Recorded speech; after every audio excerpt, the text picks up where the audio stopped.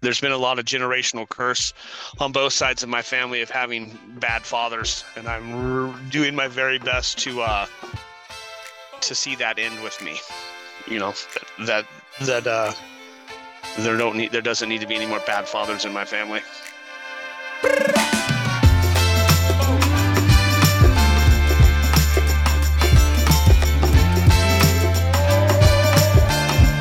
Hey, James, what's going on? Mark, what's up, dude? How are you, buddy? Long time. Yeah, not bad at all, brother. How are you? I'm doing great. No, very little to no complaints. Nice, man. What's going on? Where are you heading right now? I'm just actually my girlfriend is driving. We're gonna go park somewhere at her dad's place, not very far away, and then um, yeah, that's what just was at the store later this afternoon. We're getting together for a family dinner at my sister's house, so I brought some cookies to take to my nieces, Beautiful, man. and I was just kind of hanging out after church. We went and had lunch, and now I'm here with you, buddy. That's beautiful, man. That's Yeah, beautiful. really is. You know, it's like life is when we work at it and we deal with the bullshit, it works pretty good. Yeah, 100%, man. 100%. Like What's not get not not a I mean it'd be ridiculous to think that like there's not bad moments or there's not times where it's a struggle to keep up and but just not allowing yourself to stay in them and shit kind of tends to seem to work out. Yeah, yeah. Well, we all get plagued by that too, right? Like that idea of like, oh, I thought I was getting better, and then all of a sudden you have a bad day and you're like, well, I thought that I was making progress. What's going on? That is say that's so true. That was me last Saturday. Like I Oh don't know yeah. what happened or like there was nothing really that like I just one of those things where I was just like, man, I don't even there's maybe it's just a series of small things that happened, but I'm just like, dude, I'm like really got inside my head and like frustrated and I'm like, you know what? I'm just gonna go on the longest bike ride I've ever gone on. And it wasn't like ridiculous, but I went like on a 20-mile bike ride. And like by the end of it, and by the time I got home, I'm just like, I don't even remember why I'm angry. I'm just really hot and tired and Yeah. sweaty now. And like I'm good. That's awesome, man. Yeah. 20 miles, dude. How long did that take you? Were you timing yourself at all or? I stopped at a friend's house and like Mm, this friend of mine uh he's a great dude but like he's super into hot rod like real old school traditional hot rods and he's been building them as long as I've known him and he's probably like 4 or 5 years older than I am so and I've known him for a long time but he recently at my kid's high school he is like the shop teacher there and they built a 34 Ford coupe called the Taco Coupe and they because it was folded in like a taco and he had these kids like bang it all out, fix the metal. It's got a wicked like I don't know if you're familiar, but like what they call a Bonneville chop. So the hmm. chop on it's like 10 inches. So like I mean you're Wow. talking like a 9 inch front windshield. So they actually took the car down to a big race in out in the salt flats.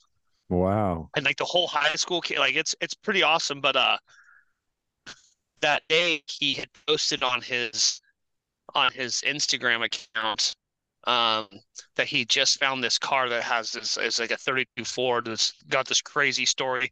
It's one of the original cars, like you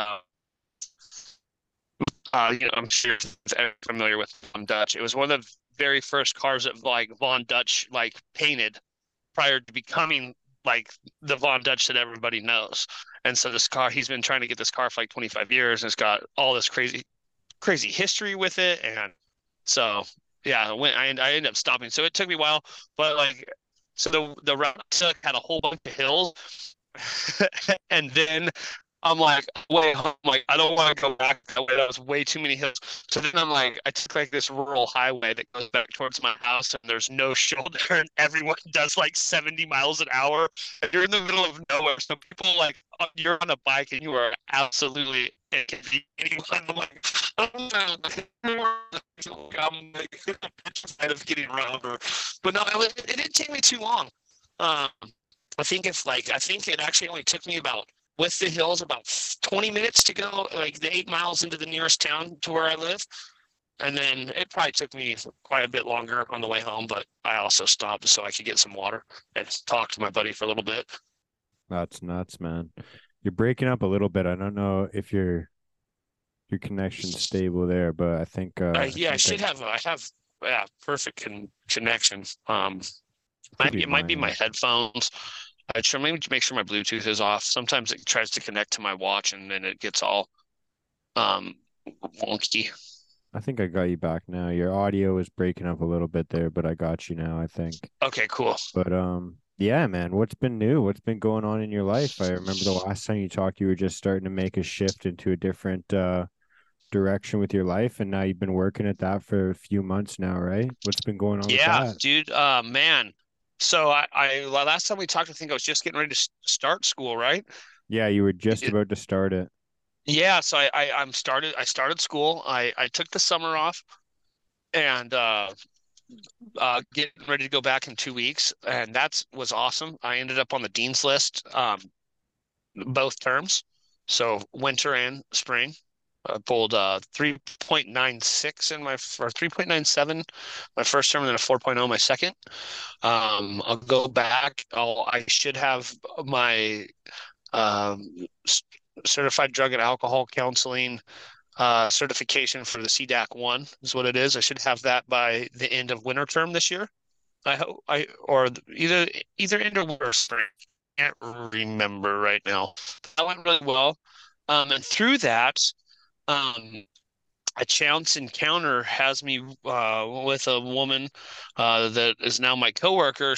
We ended up talking at the gym, and I am working for a company, a nonprofit called Lutheran Community Services, um, in McMinnville, and I am a case manager and a parent coach working in recovery homes, and then also out in the community with people who need assistance learning how to be better parents because the state has stepped in and said you're an unfit parent.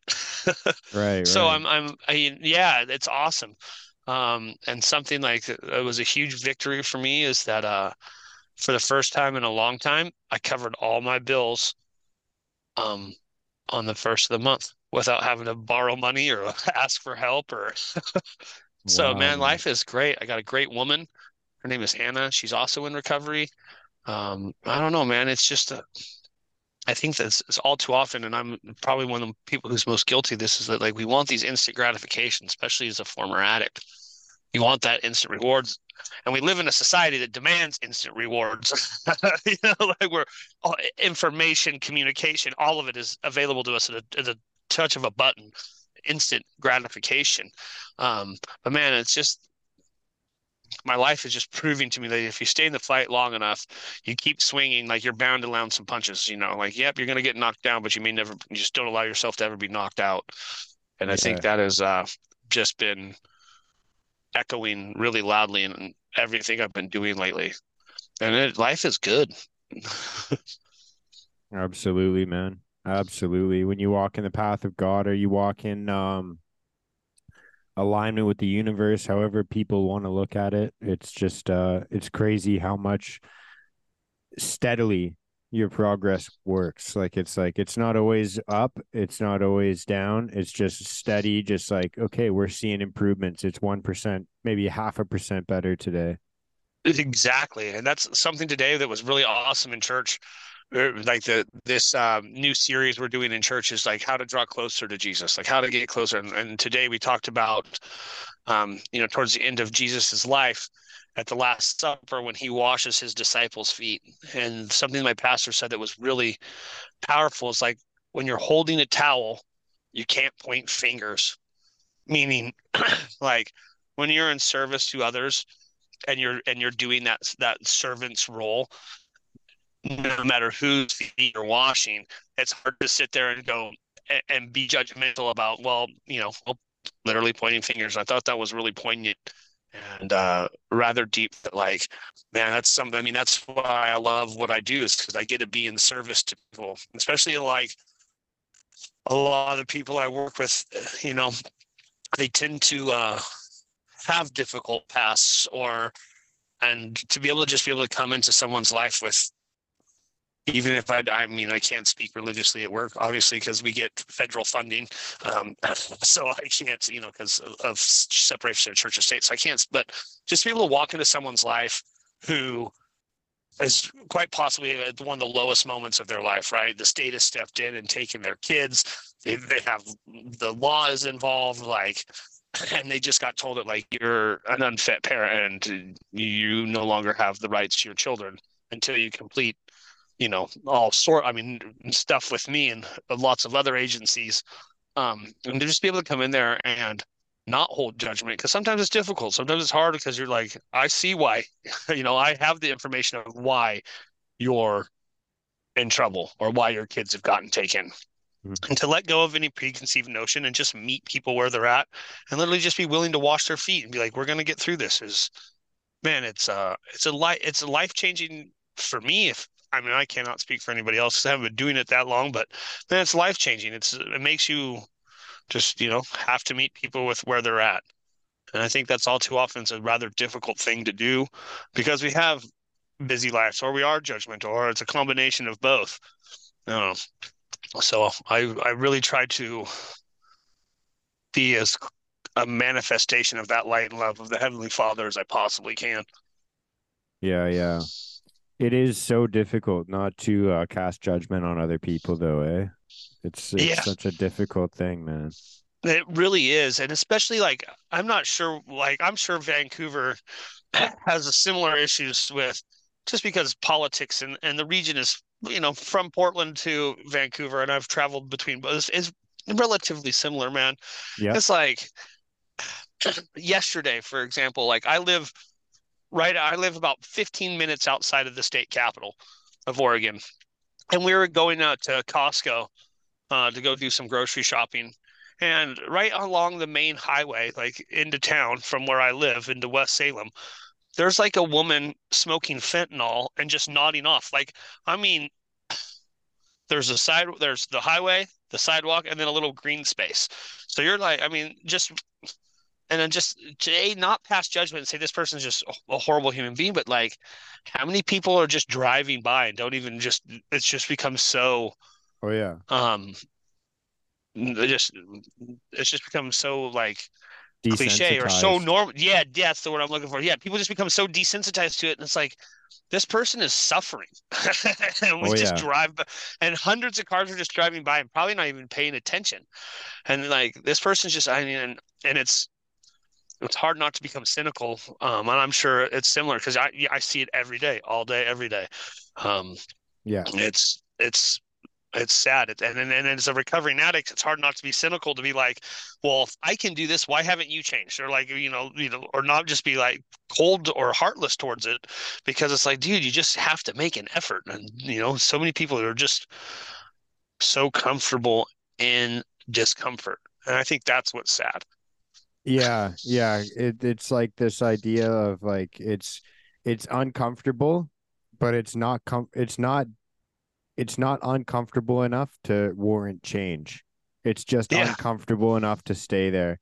But that's like Yeah. the same as like people's relationships, people's jobs, like anything. Like people stay in a shitty job for far too long because it's the exact same situation. Exactly. It's funny that you said that because I was actually like, we have my girlfriend and I have this book of like all sorts of questions to ask each other. I mean, because she's very into personal growth. I mean, again, she's a wonderful human being, and I'm very blessed to have her in my life. But that's one of the things we were talking about. Is like growing up, I was never pushed to like do take leaps of faith or take risks. Like the risks I was taught to Mm. take were dangerous, not healthy risks. My parents stayed in uncomfortable jobs because that's what they thought they deserved, or they stayed in unhealthy relationships and because that's what they thought they deserved. And it's that's what we were as we were talking about. That's the one thing I really want to stress to my kids. Like, don't be afraid of failure, and don't be afraid to take calculated risks. Like don't do unnecessarily risky things, like throw yourself off a bridge or don't do Yeah. pardon my language, but don't do dumb shit. Yeah. I've done enough, like I've done enough of that for all of us. But like, go out there and take a risk. Like you know, go to school across the country, or go, save up your money and go backpack across Europe, or go on a trek through the Holy Land. Like there's such a world of opportunity out there, and all too often, like especially as parents, we put those fears that we have and we instill them in our children. And most of the time, I think we just do it unconsciously or subconsciously, um, because those same fears and insecurities they get passed down. Like we don't even know we're doing it. And it Hmm. wasn't until like I became open and aware of that that I'm like, oh man, I need to like readjust how I'm parenting and the way I communicate with my kids so that they don't think that they don't keep repeating those same cycles of self-doubt and insecurity. Yeah, yeah. It definitely is like something that is generational, and it's awesome that you're thinking that way. And I'm sure that you had probably a similar upbringing to me where it's like very like kind of uh I wanted to say conservative, but I don't mean politically. I mean like just conservative parents where they're like, yeah, everything that you get, you have to earn, and then you have to cherish it. Like it's like you don't want to lose it. Like everything is so precious that you don't want to get rid of it and try something new. So, Like it's like you yeah, like I remember my dad's rule, and I still see truth to this, but it's just one of the rules that we're talking about of like you can't quit a job until you have the next one lined up. Like this fear of scarcity consistently. And it obviously like there's benefits to it because you don't want to be unemployed. You don't want to be like fucked. You don't want to be lost. But at the same yeah, time, it's like you don't want to be too scared that you're not trying new things and trying new opportunities. Like, uh, too scared to look like a fool to try new yeah, things, you know? and I think that was and that what you just said, too scared to look like a fool. I think that was one of the things that was probably subconsciously like just injected into my head. Even though I didn't spend a lot of time with my bio father, but my stepdad and my mom, like, you know, get a good job, stay comfortable, and work there for 25 years. Hmm. You know what I mean? Like that's like just work hard and just scrape. But like I think that like work. Don't get me wrong, work is important. Having purpose is important, but finding what your purpose is, like doing something that brings meaning to your life, especially because we do spend so much time at work. And I think as I look back on where I was 3 or 4 years ago, or even 10 years ago to where I'm at now, like it'd be really, I would think that a lot of people go, well, man, if you could have done this differently or if you could have done that differently. But I'm like, I look at it now and I'm like, I'm so grateful for all of it, all of it, the heartache, the darkness, the depression, the suicide, all of it, because it brought me to where I'm at today. And I know what I'm supposed to do. And I don't know without that experience if I would know what I'm supposed to do. Like, my ultimate goal in school is I want to be a mental health therapist. Um, I want to do the certified drug and alcohol counseling because it's a shorter duration of schooling, but and it gets me to help working with the community I feel most connected to and want to serve. And I think that's the truth. And you don't have to be an addict to want to help addicts, or you don't have to have been homeless to want to help homeless people. But if you have overcome something traumatic like addiction or homelessness or domestic or left a domestic violence situation and learned how to change your life, like I think that like as survivors of those things, it is our duty to share that.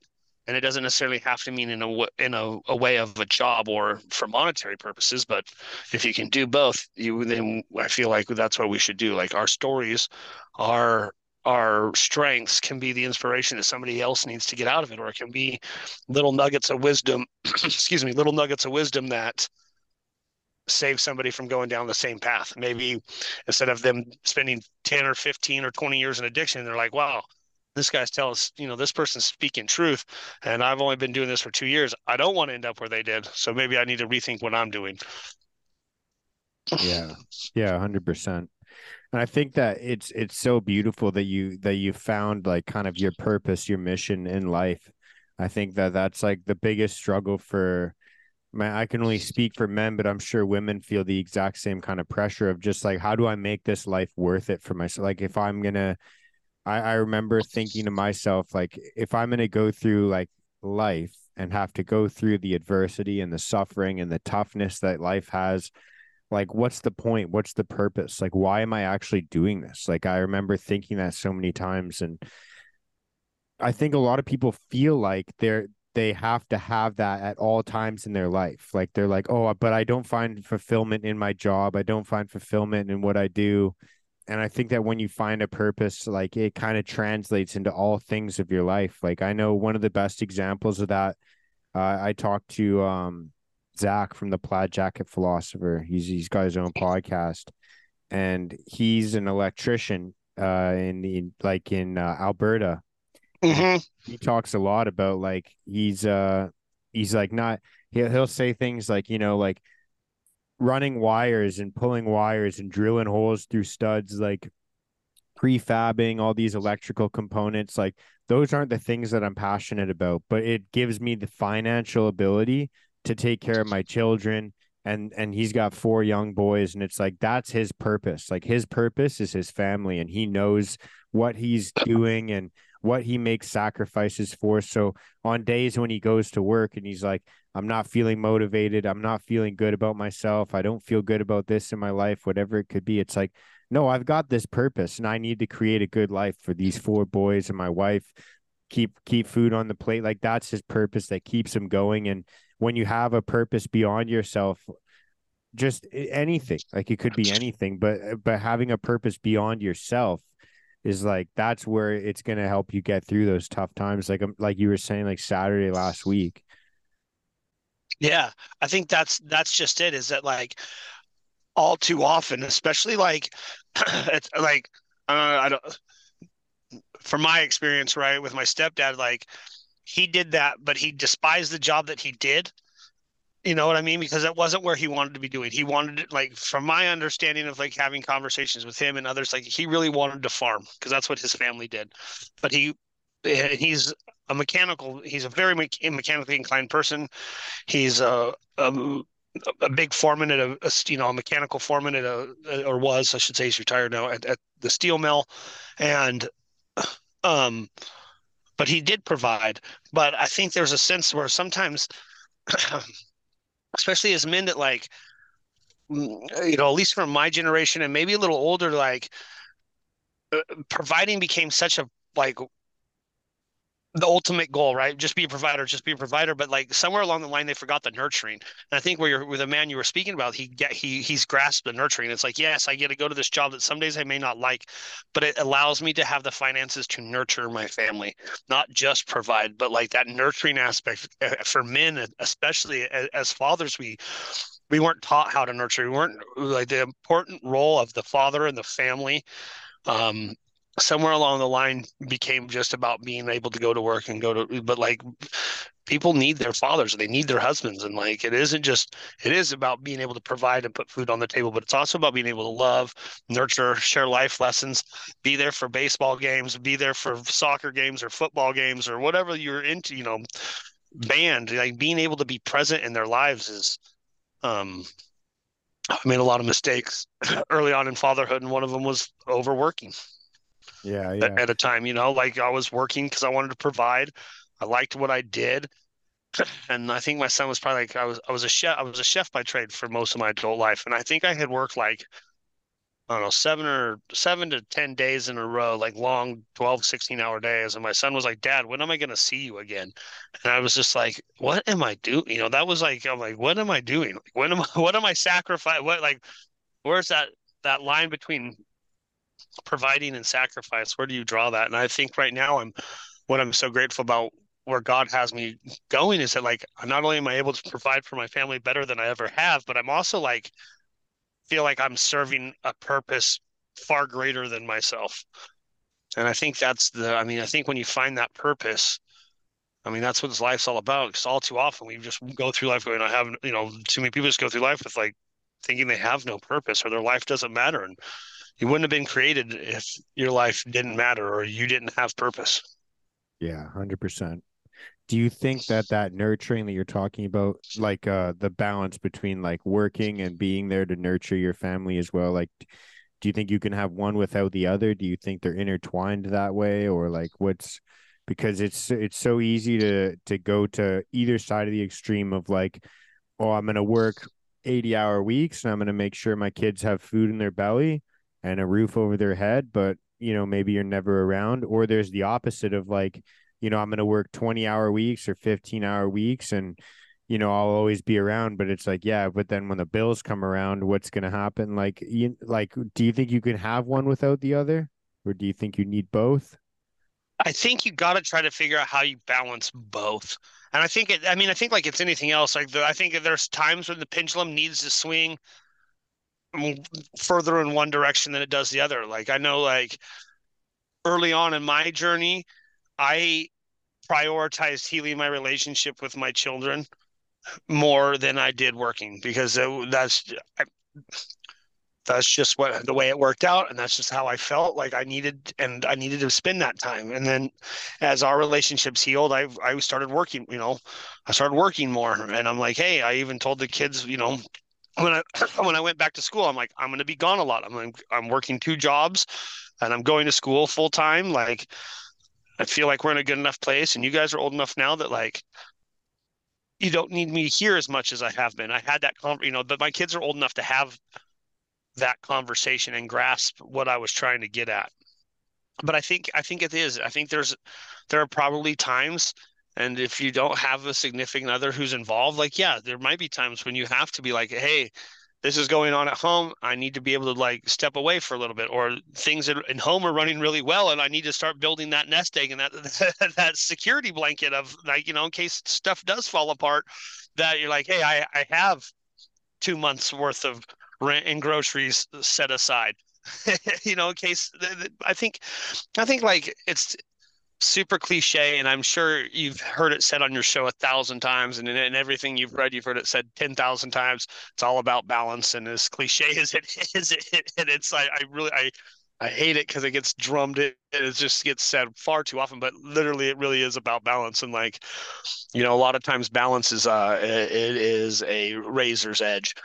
And sometimes you make a mistake, you go too far one way, and you got to be aware of that and pull it back because I know that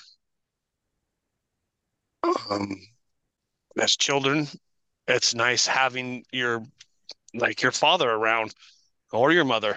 Like there's a lot of you can provide, and I listen to a lot of people's testimonies and stories, and you can provide a lot of everything. Monetarily speaking, the nice home, they'll be able to afford the best colleges, the nicest cars, and you can have everything. But if there isn't that bond, kids will still go and find things to be bonded to. And all too often, when we're adolescents, the things that we choose to go be bonded to aren't usually the best for us. And so I think, there has to be that there has to be that balance. Yeah, 100%. I 100% agree because I've seen both sides of that. We all grew up with someone who, their parents took care of them financially, but were never around. And then you hear about them talk about it, once you get Yeah, into your 20s and 30s of just like that connection that they're missing. And it's even, I think even if you have a good upbringing and you have like your parents around, there's always sometimes you see one of those families that's just like all the siblings are so well connected and they joke around so much and you're like, wow, they're all friends. Like they're right. all like dude, it's again, it's one of those things where like comparison is the thief of joy, but True that. one of the things you said, man, that caught my attention that it's really cool. It gives me good insight about you is just like how the humbleness to have that conversation of like, okay, this is excuse me, sorry. Like just having the conversation with your kids and being upfront and honest of like, okay, you're not going to see me around much. There's a lot of shit that I have to take care of. Like let me know if you need anything from me. Like there's a lot of people and like I could see even myself included in this where it's like it's pride can get in the way of having those conversations with people that depend on you to be like, yo, like um we're not like, the ship isn't sinking or anything, but I'm gonna have to put in a bit of work. Like this is gonna be some tough couple of months for me. Like having the ability to have that conversation honestly and humbly without like pride getting in the way, man. Like that speaks a lot about who you are, man. I think that's just it. Is that like, I guess my son is 16, and he's 16 going on like 42, and my daughter is 13 and then going on 30, and then they've experienced a lot. And like I try not to ever glorify my past or share too much, but I want to be able to have those open and honest dialogue conversations with him, because I don't want to feel like their voices don't matter, that their opinions don't matter, that Right. that they're being heard and they have a voice. And all I think is parents, far too often, we don't a lot like, and I'm not saying you need to like take your kid's opinion and what they're saying and then like do what they ask or what they say, but to at least recognize that and sincerely recognize it and have that open conversations and listen to what they're saying and ask them if they're okay. And then if they say they're not, then like, okay, then how do we fix this? How would you like to go about changing this and what works best for everybody? Because, you know, I think far too often we either get trapped in the busyness of life, you get trapped in your addictions, whatever they may be, and it's really easy to push that relationship aside. And there's been a lot of generational curse on both sides of my family of having bad fathers, and I'm doing my very best to see that end with me.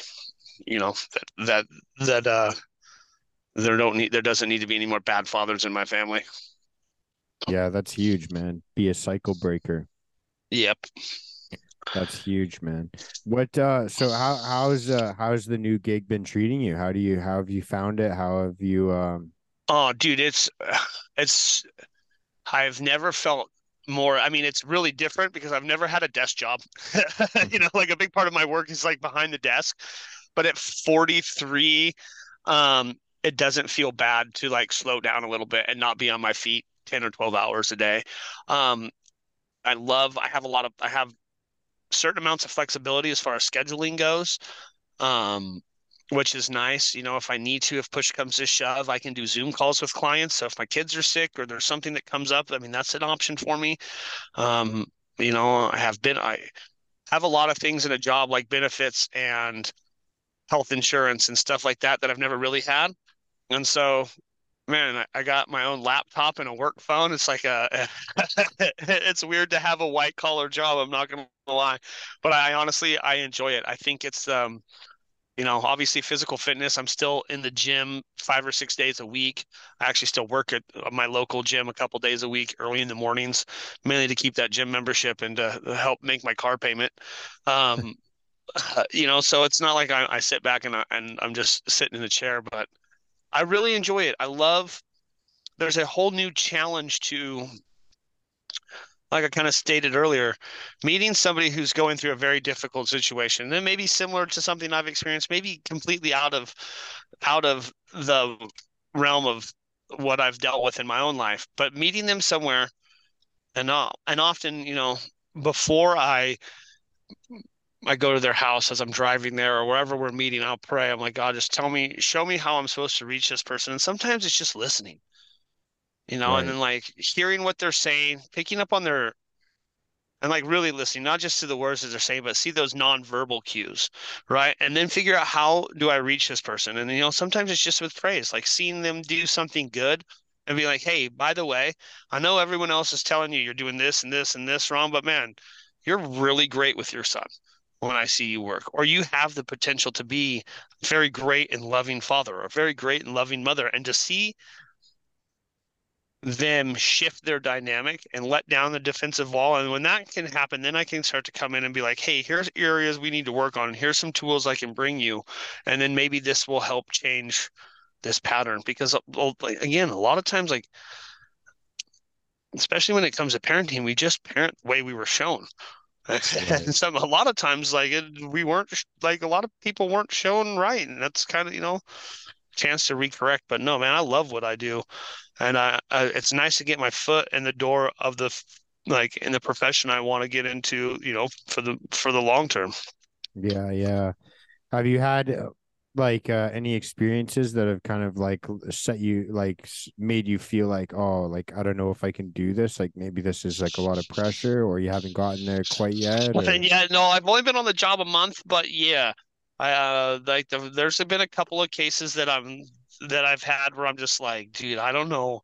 Uh, but then I'm just like, all right, God, like you put me here for a reason, and this is the person you had me work with. And so, yeah, I'm not gonna like, there's a couple of times I'm just like, it seems very daunting and overwhelming because you're like, how am I supposed to teach this person how to do this? Because the odds are, on paper look astronomical, but you know, there's, I don't know, in that same breath, um, there was a point in time in my life that even being alive or being here still seemed astronomical and wasn't going to happen. And here I sit, healthier than I've ever been. So, yeah, that's something that I've experienced, and I experienced right away because I pretty much was like, hey, your had to do like three different background checks and it all came in at one time, which were they're like, that's really weird. Like that it usually takes like at least a month to get all three cleared. And I got them all three cleared within like a day apart.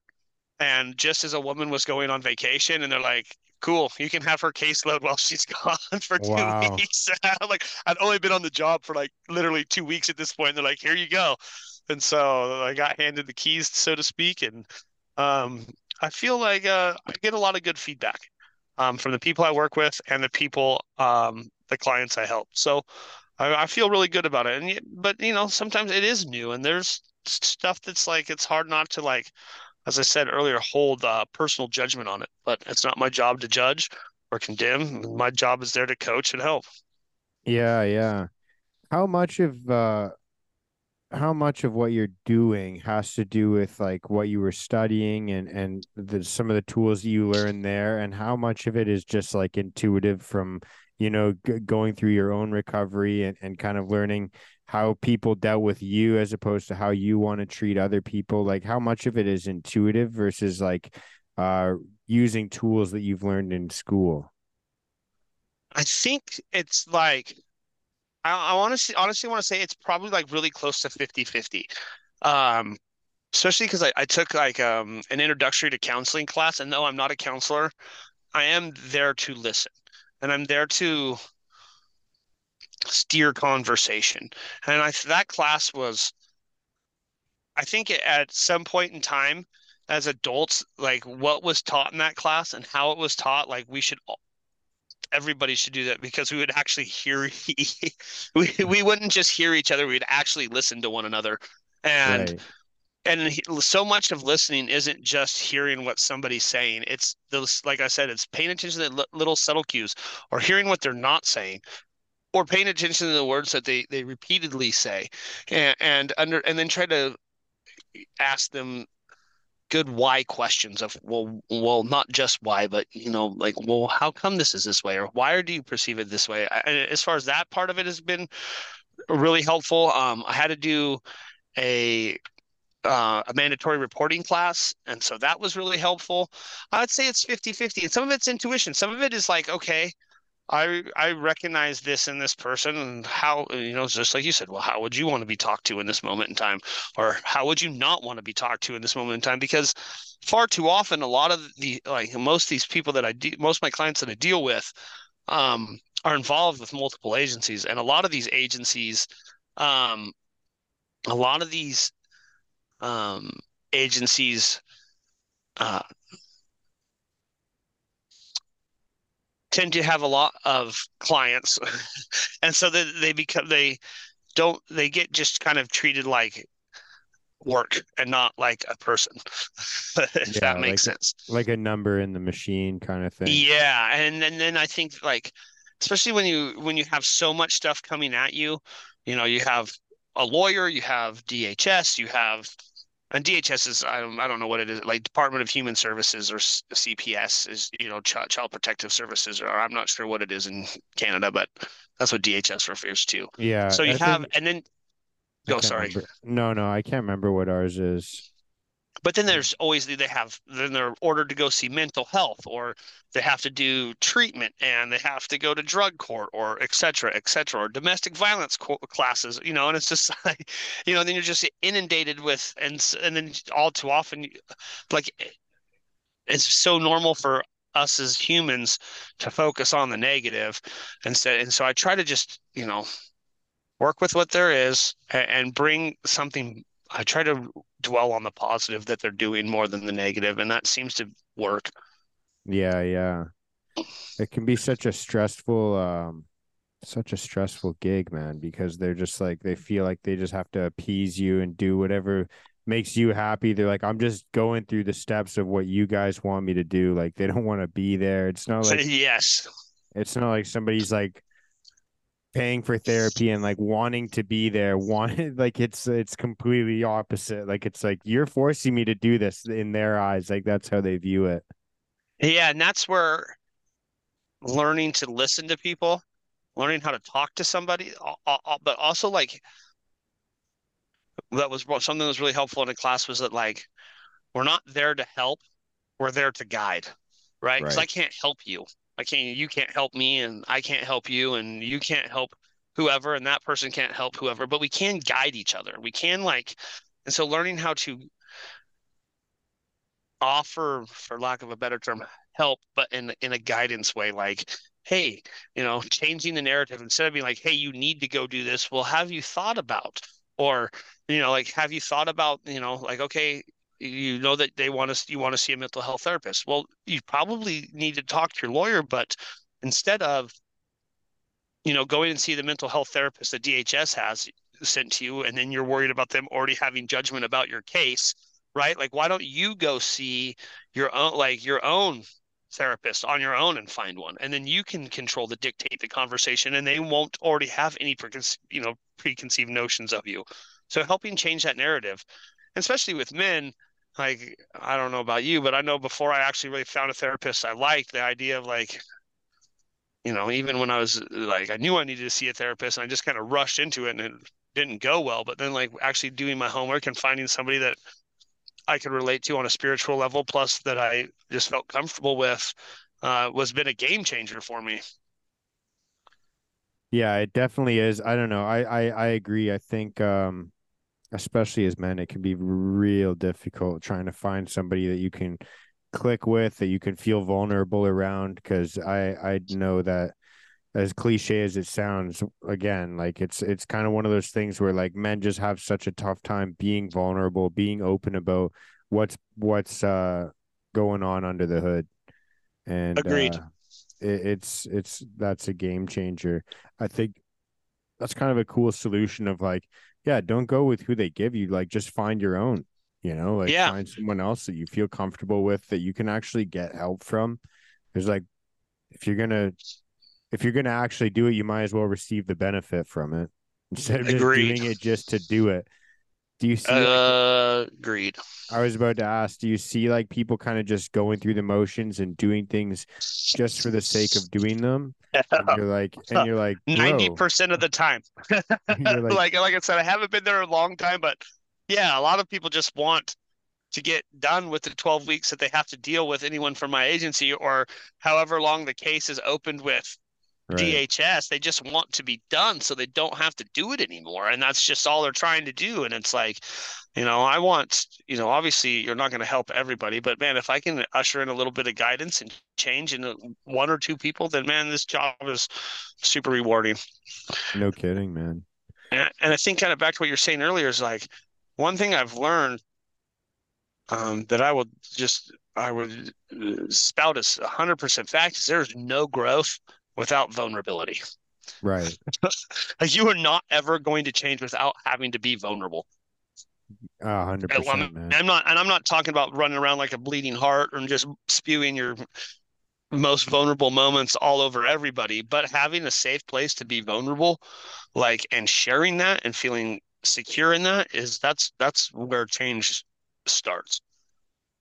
Yeah, and it's crazy, man, how many people like go so long without hearing somebody tell them, "Hey, you did a good job," or "Hey, you did well, you did this well," or just like hearing anything positive. Like I know you were kind of talking earlier about the similarities between, Oregon and British Columbia here where I live. And man, like what you were describing is so on point to what we have here, like on the downtown east side. Like I had a buddy from LA come by a few months back, and I'm like, yo, do you want to go see the war zone that is the downtown east side? Like kind of making a joke about it.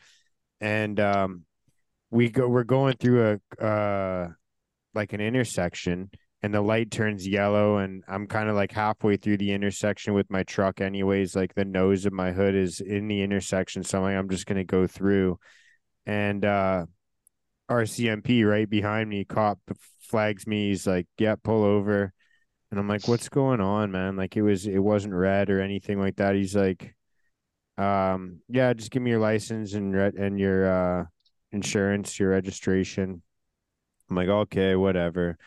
Like it is what it is. And so I give him my paperwork, and my buddy from LA just looks at me. He's like, so let me get this straight. That guy right there is smoking meth from a pipe, and you get pulled over for going through a yellow? And I'm like, yep. Yep. That's like, Dude, dude, I'm like, dude, that's like normal. Like it's like there's always someone like that on every corner, like on the downtown east side for sure. I just had this exact same conversation. My son has my old rig, and it's still registered in my name. And he went through like they have speed traps that are radar enforced, like cameras. Yeah, we have And the same thing. yeah, he went through and got flagged for a ticket. And he's like, how is it that this ticket that I got is more expensive and I'm actually getting in trouble with it? But like you can have 2 grams of fentanyl, or you can be in the park around a bunch of kids just smoking fentanyl or meth and not get in trouble at all. Yeah, yeah.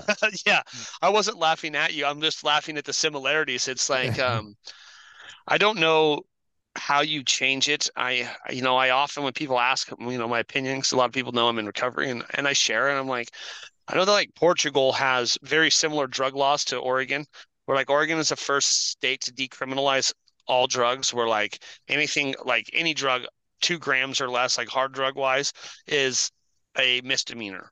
Yeah, And yeah, I we know, have the exact same thing now. Our right, but laws I'm sure changed. I'm sure that like I'm I'm assuming the reason you're having that same problem is that like all this great brain trust that went into writing this law didn't write any laws about like public intox. Like in Portugal, if you were to like be smoking meth out on the street corner or fentanyl on the street corner or being schizophrenic high on meth, like you would get locked up. And there are very strict laws about public intoxication, using in public. And like that just wasn't even a thought or concept. And there's places in Portland where it's just well, I just read something the other day that the Max, which is like public transit trains in Hmm. Portland, they did the University of Washington and Oregon State University did a test where they went into every Max train and they found trace residues of smoked fentanyl and smoked crystal meth in every train. Jeez, man, that's So brutal. yeah, you're just like, right? Like, so you, who's a law-abiding citizen, gets a ticket. Yeah, you could be homeless and smoke fentanyl and or meth and just on the street corner and be like, not even, no one cares. Like, I Yeah. don't know. It seems silly to me. I gotta say, I didn't actually get a ticket. He let Oh, me off with a warning, but awesome. it was still like why am I being pulled over when there's a guy smoking like crack right there? Yeah, it's. I And don't like know. I'm kind of used to it because I've done some volunteering on the downtown east side. So like I've been immersed in it before, but my buddy was just like awestruck. He's like, "What? What?" He's like just stunned. I'm like, "Yeah, that's Yeah, the way it's she goes." Like they at some point I feel like they're just like, I can't stop it. Like, what am I gonna arrest this guy for smoking crack on the sidewalk and then right. And then I'm walk gonna have to go arrest 100 other people and walk within a 15 1 block steps? radius. Yeah. Yeah, and arrest somebody else. Yeah, I don't know if it's the same over there, but we have like you can buy like cocaine or any of those things like in dispensaries now, like they're on the Oh, downtown east side. Like you can just walk into a store and get. So I guess the idea behind it is like, oh, you know what you're getting, like it's a tested supply kind of oh, thing. yeah. They don't have that yet. Which I mean, in some aspects, I get. I mean, it would be nice, but like, I don't know, man. Like, it's funny how your priorities shift as you shift and grow. And drugs are bad. I always kind of thought it was a victimless crime, even when I was doing them or selling them or whatever, until you really see how the drags that it creates on society. And, you know, when you feel unsafe to go into a public park that public funds pay for because it's full of people smoking fentanyl or schizophrenic people or there's human feces all over the place, like that's not fair to the masses to cowtail to the few. Yeah, You know, yeah. like just because life has been hard on you, life is hard on everybody. Like you shouldn't just get to dictate um your will upon everybody else because you feel that's your right. And I don't know. I hope something changes. I feel like um there's a huge part of the homeless population that comes here from other states, and I've always heard rumors that other states just um bust them here. But I get this feeling that like people talk and then there's news and people are like, "Oh, I can be a junkie and not face any legal problems in Oregon. So why don't I just come here?" Yeah, yeah. I know Vancouver is kind of similar that way because we're like the only province with a forgiving winter time. So like a lot of Hmm. people take the train over to Vancouver because it's like, oh, I can live outside and not have negative 50-degree weather. Like that, I think I'll take that. Right? But it still gets pretty dang cold up there. I mean, you get a lot more snow in Vancouver than we do down here.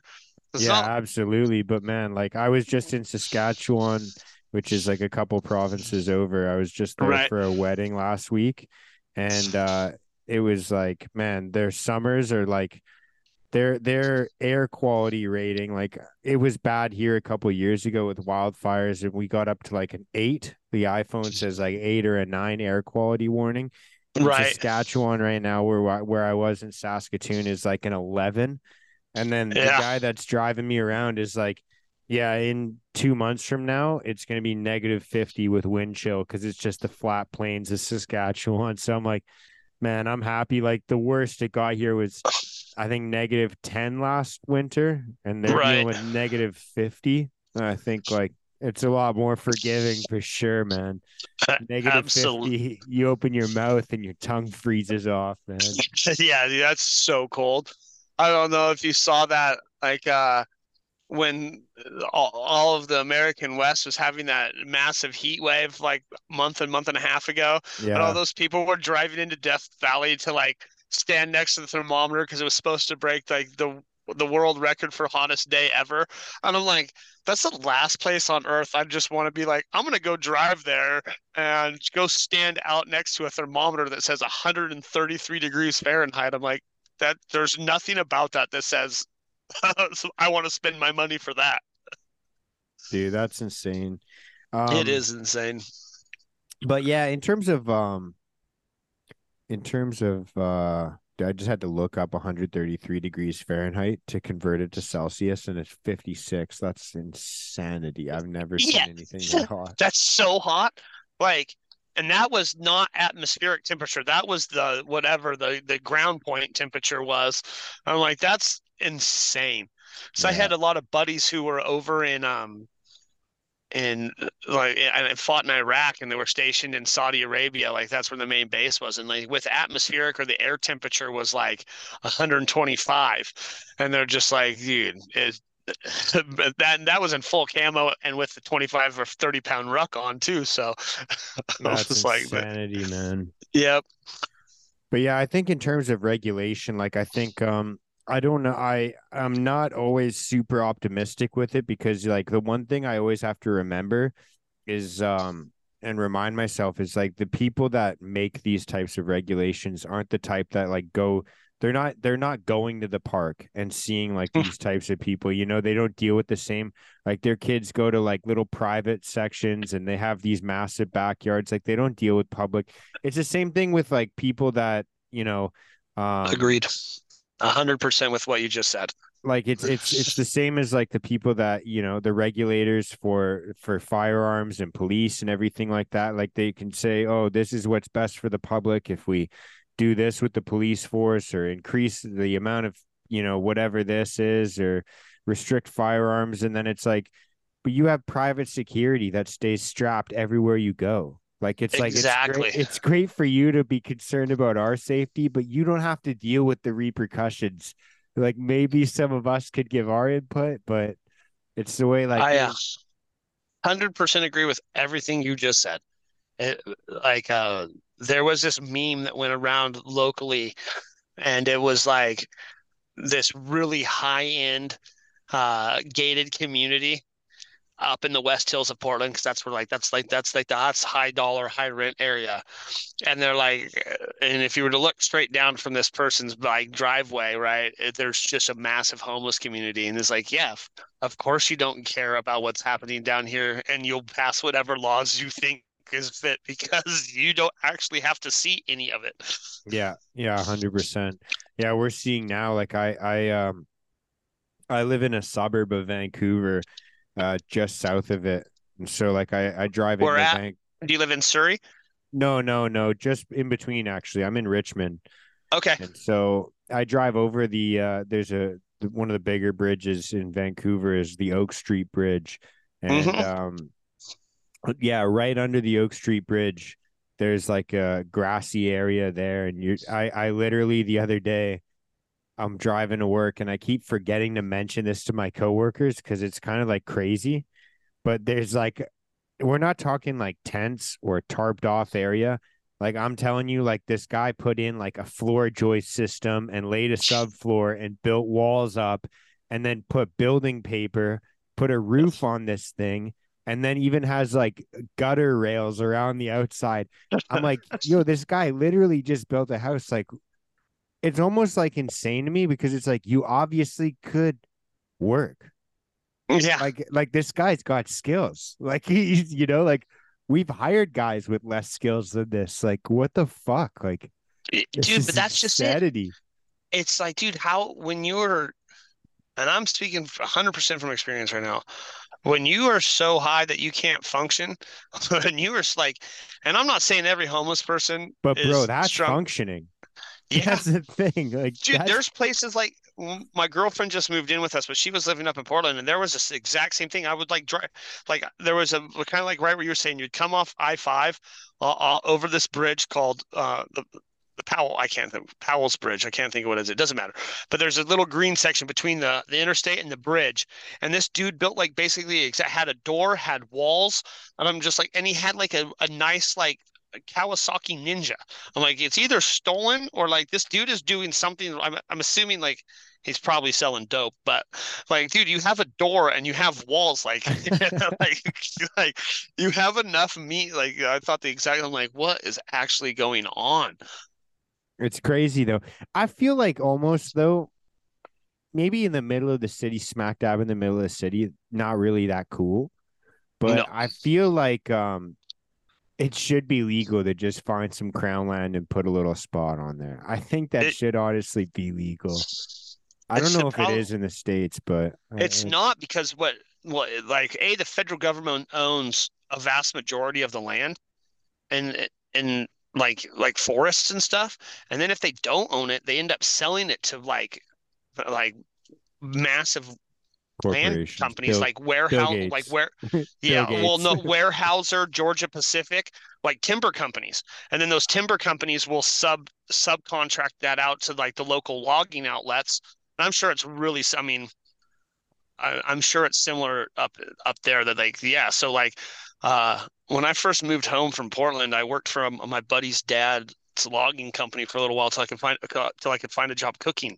And right before I started working there, they found some dude who had done just that, like who had gone out into the forest and cut down a bunch of trees and been living out there in this little cabin he built for like 18 months. And this was 20 years ago, but he ended up having to go to prison and had like $150,000 in fines for for vandalism for cutting down trees that weren't his. That's crazy.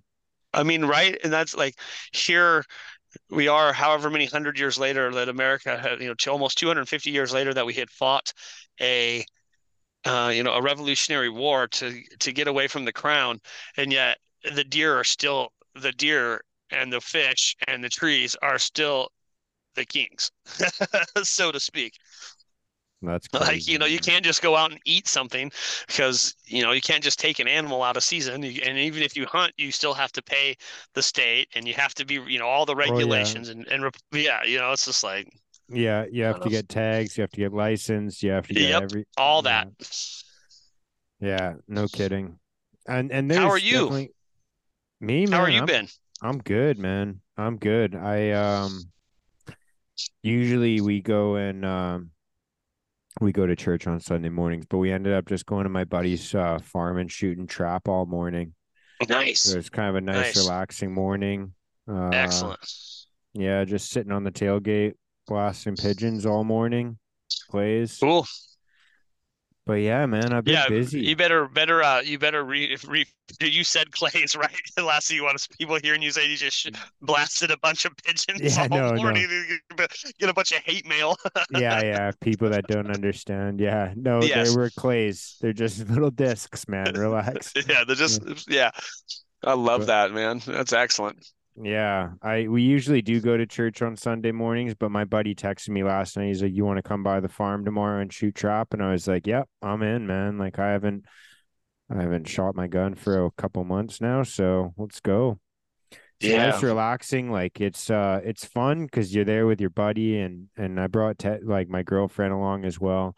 But it's also relaxing because like you're just so focused for so long. Hmm. Like 2 hours just blows by. We were out there like 9:30 ish, nine. Nice. Yeah, other than that, man, we've just been working a lot. Like I do home renos and we've been busy all summer, beginning of the Good. fall. So It hasn't been slowed down at all for you. no, actually this year's been interesting because usually my cousin is my foreman. It's kind of a Hmm. family company. But he had to get surgery this year, and so he's been gone for the past 6 months, and he's about to come back. But the past 6 months, I've had a lot of responsibility on my shoulders, so it's been a fun kind of half a year learning. Like I feel like I learned 10 times faster in the last 6 months than I've been in like the last like 4 years. Like I'm just like I'm absorbing so much more. Awesome. It's funny how like just being thrust into a situation like makes you learn. Yeah, I yeah. mean, I learn well like with that whole sink or swim aspect of stuff. Like because then it's like, especially if it's, kind of trial by fire, like you have to learn how to do it, and especially if it's on the job. Yeah, it's so different doing something when you have somebody being like, okay, this is what we're going to work on today. Like, go and do this, this, this, this. And then when you show up and you're the guy where you like, especially on a construction site, when you're the first person that shows up and you're like, fuck, what are we going to do today? I've got a plumber coming at 9 o'clock today. My electrician will be here at like 11. And then it's like, fuck, what am I gotta plan what people are gonna do today. Like it's not Yeah, just me now. I have to plan 4 other people's days today too. right. Like so it's been fun, man. It's been a lot of fun. And Awesome. yeah, just training in jujitsu and Teddy, my girlfriend, she does photography and website designs as well. And she just did her first wedding this summer, which Cool. a little bit outside of her experience. It was her first time doing it, but yeah, we got to do a little bit of traveling for that. Go out Awesome. to another province, fly over to there, and yeah, now she's Awesome. just been busy editing all the photos. It's been a busy little end of the summer, man. But I'm loving fall time is my favorite time of the year. I love the Yep. fall time, so Me too. I I'm like the stoked fall for it. and I love the spring. Yeah, it's like perfect. Spring is really rainy here in Vancouver, but the fall time, like it's still sunny out, but the air is nice and crisp. That's my Crisp. It favorite cools down a time, little man. bit. Today has been pretty hot. It's been like fall had kind of set in. Like it's just been like today's probably in the like 80-ish degrees Fahrenheit. But it had been like, in the low 70s, but no clouds in the sky. The leaves are slowly starting to turn. The days are starting to get a little shorter. So, Yeah, yeah, I yeah. like it too. We would be So, like in Fahrenheit, we'd be like low 70s right now. Mid yeah, 70s, low right. 70s. That's about what it's been here until the last couple of days, which has been just really nice. It's t-shirt weather, man. T-shirts and jeans, man. That's my, I think a pair of 501s and a t-shirt, and I'm pretty happy. I mean, there's a lot of similarities between our climates. I love fall until like November-ish, maybe even till I can deal with like the first month of winter. But like in the valley, we don't get any snow unless it gets cold, but we just do lots of rain. A lot of Yeah. gray skies and rain. Yeah. As we I don't know if you guys probably don't ever think about Vancouver, but we here we call it Raincouver. Like it's Yeah. just rainy, rain I city, love man. I love Vancouver. I prior to 9/11, I used to go up to Vancouver a lot because it was cheaper to go up to Canada than to like throw a party. Like if I could have a 3-day weekend, I was probably going to Vancouver. I'd hop on the train and come up there at 19 and be able to drink and not have to have the law breathing down my neck. Yeah, yeah. So yeah, I spent a lot of time in Vancouver, That's specifically West Hastings. yeah. Well, now it would have been East Hastings, man. Yeah, okay.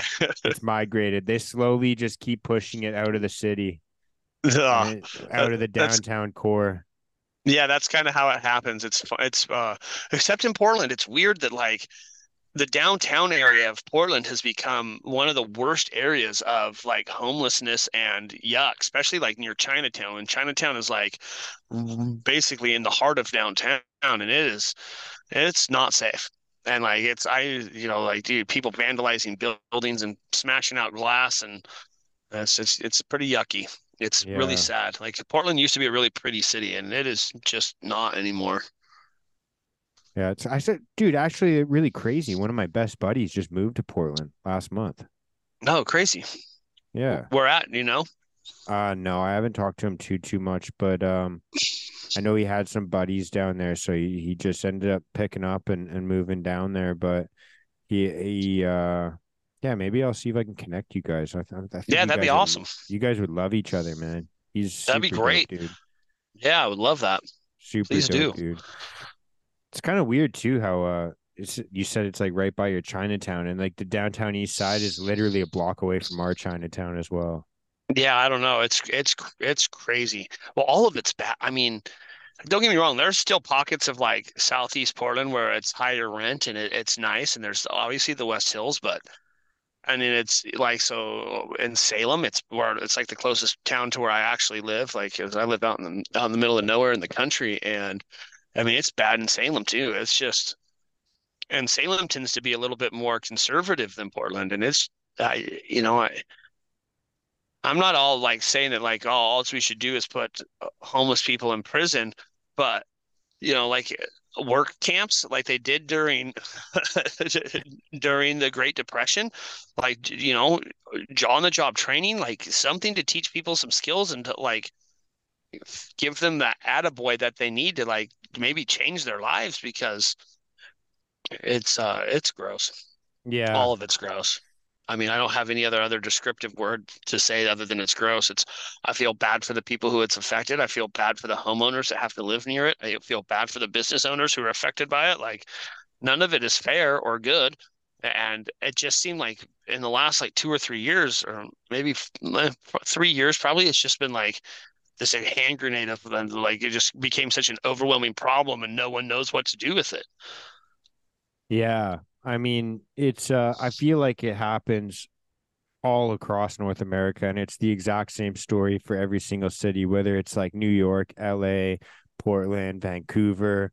I'm sure parts of Toronto are the exact same. Like I hear a lot more about it from like American cities, but it's like, yeah, you'll have like the $2,800 a month rent, and then right next Hmm. to a Versace store, and then right next to a safe injection site, which is right next to like six people that are overdosing on the street. And it's Yeah, like, why do I smell human feces and burnt crystal meth? And you're right. just like, Yeah, like exactly. It's just it's out of control. it's crazy. And I don't think I know every solution either. Like, cause pushing people like, okay, yeah, you got to go 3 blocks this way, and trying to push it away from the expensive rent. It doesn't solve the problem. I listen to a No. lot of stand-up comedy. Like it's one of the main things I listen to is like podcasts and stand-up. And I was Hmm. listening to this one that was happening in Austin, Texas, And he's like, a lot of homeless people here, a lot of drug addicts. Like, what are you guys doing for that? And then before anyone in the audience replies, he goes, whatever it is, it's not working. Do something different. Like, Yeah. do something different. I don't know how your city deals with this, but this isn't working. No. Like I know, and there is cool programs like what you were talking about, like because there's a place in Surrey that my mom goes to all the time, and she was telling me about it. It's like it's a halfway house, kind of like there's one guy that owns the place, and he's in the NA program or whatever, and Hmm. he takes people in and helps them get sober, and it's like connected to a bakery. So like once they finish, and there's like a butcher, a bakery, it's kind of like a little like a grocery store type of thing. And you can go to the butcher, and after people go through their program and they get sober, they have like direct into work experience where they like there's a butcher there, there's a bakery there, there's like produce section, and these people are like up in the morning slicing up meat and baking loaves of bread, and like That, my mom's there all the time. Like she goes there every weekend to go and grab like a pie or a loaf of bread, and it's a yeah, pretty cool that. program, man. But that, I mean, that's all. That's what that's. I mean, I don't would never even pretend to know how you fix this entire problem, but it's more programs like that that give people tangible skill that help people get back. Like something I try to say or I share when this subject comes up is it's like people need hand ups, not handouts, 100%. because we get comfortable. We get you know like bears, man. Like bears will stop hunting wild game and they'll just go eat your garbage, because it's Mhm. an easy handout. Yeah, yeah, But yeah. like giving someone a hand up like that, like here, we're gonna help you. Here's the rules you follow. You can't use drugs. We're gonna drug test you, but we're also gonna give you a place to live, and we're gonna teach you a skill on how to be a butcher. That's a great skill to have, and it's something that will pay to keep a roof over your head and food on the table, and it isn't just going around picking up trash. That's an actual trade.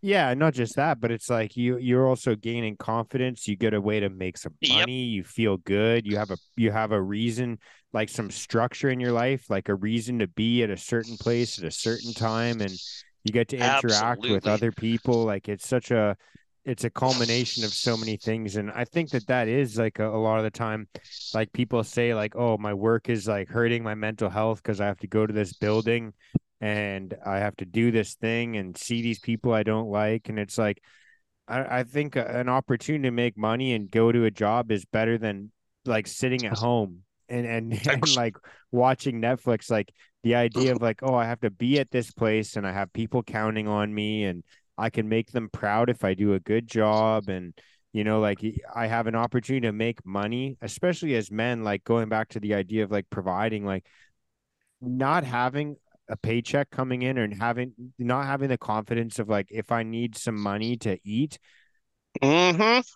like having a And job is I like, dude, do. I'm good. Like, yeah, I think for all human, like we were created to be productive, but a specific, and as a man, specifically speaking as a man, as men, dude, not feeling productive. And dude, that's part of what got, I mean, there's a lot that led me to, but that the lack of production in my life compounded my depression so bad. Like, and then you just start to feel worthless. And then, we are the story we tell ourselves. And so if you sit there and tell yourself you're worthless and you're not capable, I mean, you're going to live like you're worthless and not capable. Like that's absolutely right. Like having that purpose and having a like routine and schedule are really important aspects of my recovery and how I heal. so kind of like reflecting on your own journey, like going from where you just said like you felt like you had no purpose, you had no reason, you had nothing, to like fast forward to what you're doing now. Was there like a point where you had like a definitive turning point where you're like, I think I can have a purpose? Yeah, I mean, well, that first year. of sobriety, like just learning how to like manage my life somewhat again became important. But like I was in such bad physical shape that like I had was like before I can even like really try to do a job, I got to get down below 300 pounds. Like because at that point in time I had no other like I'd pretty much just done manual, like I was a cook or I've done manual labor. And like when you're struggling to breathe, you're not gonna be able to do manual labor. So I'm like, I got to get under 300 pounds so I can like be on my feet again. And once I got to there, I went and worked but then I was like, okay, I needed to like, I bounced between like two or three jobs real quick because mainly because I was still kind of crazy in my head, but I had a really hard time being around people because I had been such a recluse for so long that I didn't know how to acclimate back into society. So I was a janitor for like 9 months Yeah, and I yeah. worked by myself and it was the best thing I could have ever done because it allowed me to like work and feel productive. But it also gave me the ability to exercise and like slowly acclimate myself back into society. And I think that was it. It was just like I had so much going against me that, for that first year, I was just insane trying to fix everything at once, which was never going to happen. Like I need a job, I need money, I need my kids back, I need my fix my relationship with my wife, I need a car, and blah blah blah blah blah. And so I was just running around like a maniac trying to find like a solution that was never going to come. But I think that like the big one was for me was getting under 300 pounds. And once I got under 300 pounds, I'm like, okay, now you can start doing stuff again. Yeah, there's like that barrier to entry there. But Yeah. I think And there even is. well, I was I gonna think say that, I think that we almost set ourselves like we almost set those things ourselves. That's hmm what I was trying to say. yeah. And I think sometimes that's like, can be like in my own aspect, I was never late. Like I wasn't like, oh, I can't do this because of this, and sometimes I think we put off till tomorrow what we should be doing today. And I'm Hmm. not advocating that at all. Like for me specifically, because I was rather obese, I'm like, I physically cannot do what I know how to do to make money until I'm able to like, breathe. And so that became my job. Like, like don't get me wrong, I didn't just sit there and just magically go 300 from 350 pounds down to whatever I'm at now or before because it was obviously didn't all come off at once. I didn't have surgery. I didn't get a belly band. I didn't take any diet pills. I worked my ass off to get myself into physical shape. Like I was Yeah. not, I'm not advocating laziness, and nor once in the last years have I ever really sat and felt lazy. I just knew that, like, okay, to be able to be a productive worker and to do the things I'm capable of doing, like, I've got to be capable of doing that. And so that became my priority.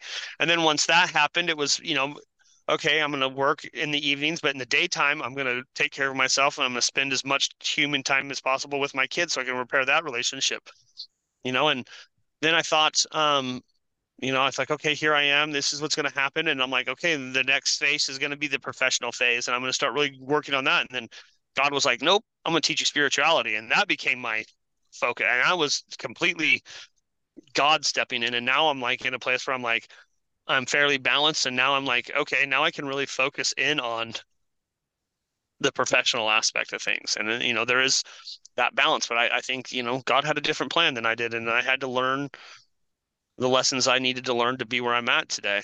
And I wouldn't change that for anything. And it's taken me a lot longer than I had hoped. Like 3 years is not a short amount of time, but in the grand scheme of 3 years to 43 years, it's not that long. Yeah, yeah, 100%. And like, dude, the time would have passed anyways, so it's like, did you want to make progress or not? And Yes. And I think obviously you that's just, did. yeah. And that's just it. I would never say that like, oh, just don't wait, just wait for something to happen. You gotta, I'm sure you know the band, The Devil Makes Three. Yep, Yeah, yep. and they have that song, help yourself, like, God will help those who help themselves. Like that's the truth. Like I'm sure you've seen that meme 100 times. That guy's sitting on that capsizing boat and he's sitting there praying. He's like, I'm gonna wait for God to save me. And like here comes a helicopter, here comes another but like person in a rowboat, here comes a life raft. He's all, no, no, like I'm waiting for God. And it's like, dude, you've just been sent three rescue. Like, where do you think that came from? Like, Yeah, yeah, like yeah. I think that's just it. It's like you become aware of these little gifts, be it people or situations, and you just have to be intentional with those moments in time. And like I used to be really big on goal setting. Now I'm just like, okay, here's my here's where I want to go. Now, how do I intentionally use the moments when they're presented to me to get to there? And I'm not super worried about like, oh, I need to have this done by 120 days from now or in 6 months. I'm like, okay, each time that it something presents it, like the woman in the gym when she came up and talked to me, I could have easily blown her off, but like something said, hey, speak to her. And I spoke to her. And then a job fell into my lap in a field that I wanted that I wasn't even looking for at the time. I was quite comfortable with working back in the restaurant. Like my life was comfortable. I was making enough money to barely get by, but it was working with school. And I'm like, things are okay. And then this happened. And now I'm making well more money than I've ever made. The biggest, I just got the biggest paycheck of my lifetime. That's So, and I'm doing something I really enjoy, and I feel it like obviously like being a cook or a chef is service work, but it's not in service of others. It's in service of those that can afford the service. yeah, it's not nearly the same thing. Yes, I not nearly. I love that, man. And just hearing you say like I just got the biggest paycheck of my life, like man, that fucking warms my heart, dude. That makes me Dude, so you have happy. no idea how nice it was. Like I paid my rent, paid my car payment, I paid part of my electrical bill, went grocery shopping, and to still have money left over. Like, dude, like that makes me really happy. That's fucking legendary, man. That's literally the dream. Right? Exactly. Just to have like that all taken care of and you're like, "Whoa, what's next?" This Yeah, is now I just get to go do it all again. that's beautiful, man. I fuck, that's so cool, man. I'm so glad that you're able to just kind of pursue that whole thing for yourself. I think it's cool as well that you get to pass it on to others because it's I like meaningfully say it every single one of my episodes and that I do by myself, like in the solo episodes of just like the idea is to make yourself stronger and 1% better every single day, but to lift others along the way as well, like lift others up along the way as well, Amen. because It's there's not a there selfish journey. yeah. And I think that it's like it's a sign like dude, I'd say like that's like the Lord giving you a sign of like your biggest paycheck ever. Like things might get rocky from here, but clearly you're on the right path. Like there's no other sign that would that you'd have I, to receive. dude, I 100% agree with you. And you know what's crazy is right before this job happened, the job I was working with prior, there was a chance that I could step into a management role and probably make about the same amount of money I'm making right now. And I'm like, man, this would be easy. I could stay here. I could manage this place, do that for a couple of years, and like it's got a big enough name that I could go on somewhere and make, you know, 75 to $100,000 a year. And I'm like, do I even bother pursuing school? Like, is this what God wants me to do? And then I sat and had the Monday before this job fell in my lap. So it was a Monday. I went and hung out with my pastor from my church for like an hour and a half, kind of just sitting at a picnic table having a talk. And we just talked about it. And it was just like, God will show you what he wants you. Just lean on him and trust him. And then that next day, this woman comes to the gym and she sort of hit on me, and I'm like, hey, by the way, I just got a girlfriend. I appreciate it. But like, but she's like, okay, I appreciate you being upfront with me. And we just started talking, and this job fell in my lap. So it wasn't like I went out and pursued it. It wasn't like I saw a job posting on Indeed or on Craigslist or anything like that. Like it was, dude, it was just God saying, hey, no, dummy, that's not what you're supposed to do. I need you here. This is why you've lived through what you've lived through so you can help other people. And now I'm doing what I'm doing because I was Yeah. intentional with my purpose. I'm intentional with my time. Like I try to like, okay, is this a sign and this is something that's opening it up an avenue of growth, or is this something that I just need to ignore? And sometimes I get it right and sometimes I get it wrong, but I'd say more often than not it ends up right because I'm trying to be very intentional with each one of my moments. Yeah, and it's so cool. It's like, man, I've been that person too, especially like in a gym or like maybe walking to a bus stop or whatever it is, where you're like headphones on, you don't really want to talk to other people. You're like, I just want to get my workout done. I'm here to focus. I'm here doing this. I'm here doing that. And to be grounded enough to just like interact with the other human beings around you. Like it's almost like a lost art now of like not talking to people, like it's so weird, but being present enough to not just like see the opportunity and like it's not even like when you have interactions with people, you're like, what can I gain from this person? But just like being present and grounded enough to just like interact with other humans, how many like times God will send other people into our lives as a It, way to redirect course. It's so crazy, man. And if you're it, not exactly that, man. It is, dude. You just need we man, that was what you just said was very beautiful. Very and man, beautiful. like and if you're not like present or grounded enough, like you won't see the signs. You won't be able to see like the sign or the person. Like you could have someone being like, dude, go left, go left, go left. And you're like, should I listen or go right? Like, like, or some people just keep wandering, like they don't even Yeah, see or hear the signs.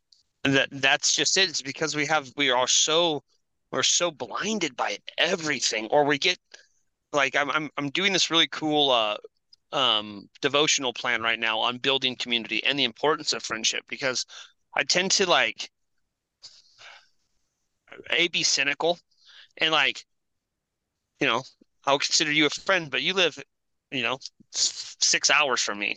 Um, Marcus, who was on your show recently, is a friend, but he lives 4 or 5 states away. Like, um, it's hard to build friendships with people, especially as men as we get older. Like are like, hey, here's the thing. Not everyone has to check each box. Like you got no one's ever going to be perfect. And you got to do this, this, and this.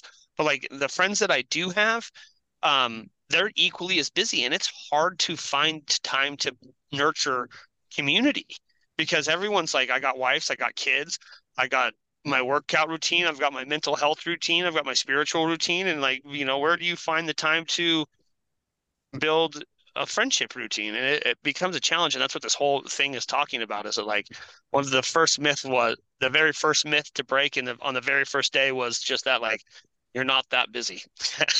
Like you're not that busy. Like Yeah. like and like, and then the right and then it kind of talked about like the right people will fall into you. Like, a couple days later that's what it talked about. So like, look at Jesus and the disciples. Like those people didn't come to Jesus. Jesus went to them. Yeah. And even then, they all had their own little flaws. They all had their own little thing going on, man. Like, Yeah, like Matthew. Like like I mean like Matthew was despised. He was a tax collector. He worked for the Romans. yeah, yeah. I'm pretty sure, wasn't it like Paul as well was like persecuting Christians? Well, yeah, Paul wasn't a disciple, but Paul was an epistle. But yeah, Paul Yeah, was Saul. apostle. Yeah. Paul was like a Pharisee's Pharisee. Like Paul, Yeah. that was Paul's job was to go hunt and kill Christians. And then Yeah, the dude yeah. ended up writing. Then the dude ended up writing like 2/3 of the New Testament. Yeah, yeah. All right, I mean, and obviously like there's Judah, there's t tons of yeah, everyone had their flaws, man. Yeah, But it, and that was it. crazy. That was it. He accepted people and met them where they were at. And that was another thing I kind of talked about. It's like people are going to have flaws, and that's okay. But just meet those people with where they're at, and then try to act like Jesus did. It's much Yeah, easier to yeah. read than it is to actually put into action. Yeah, yeah.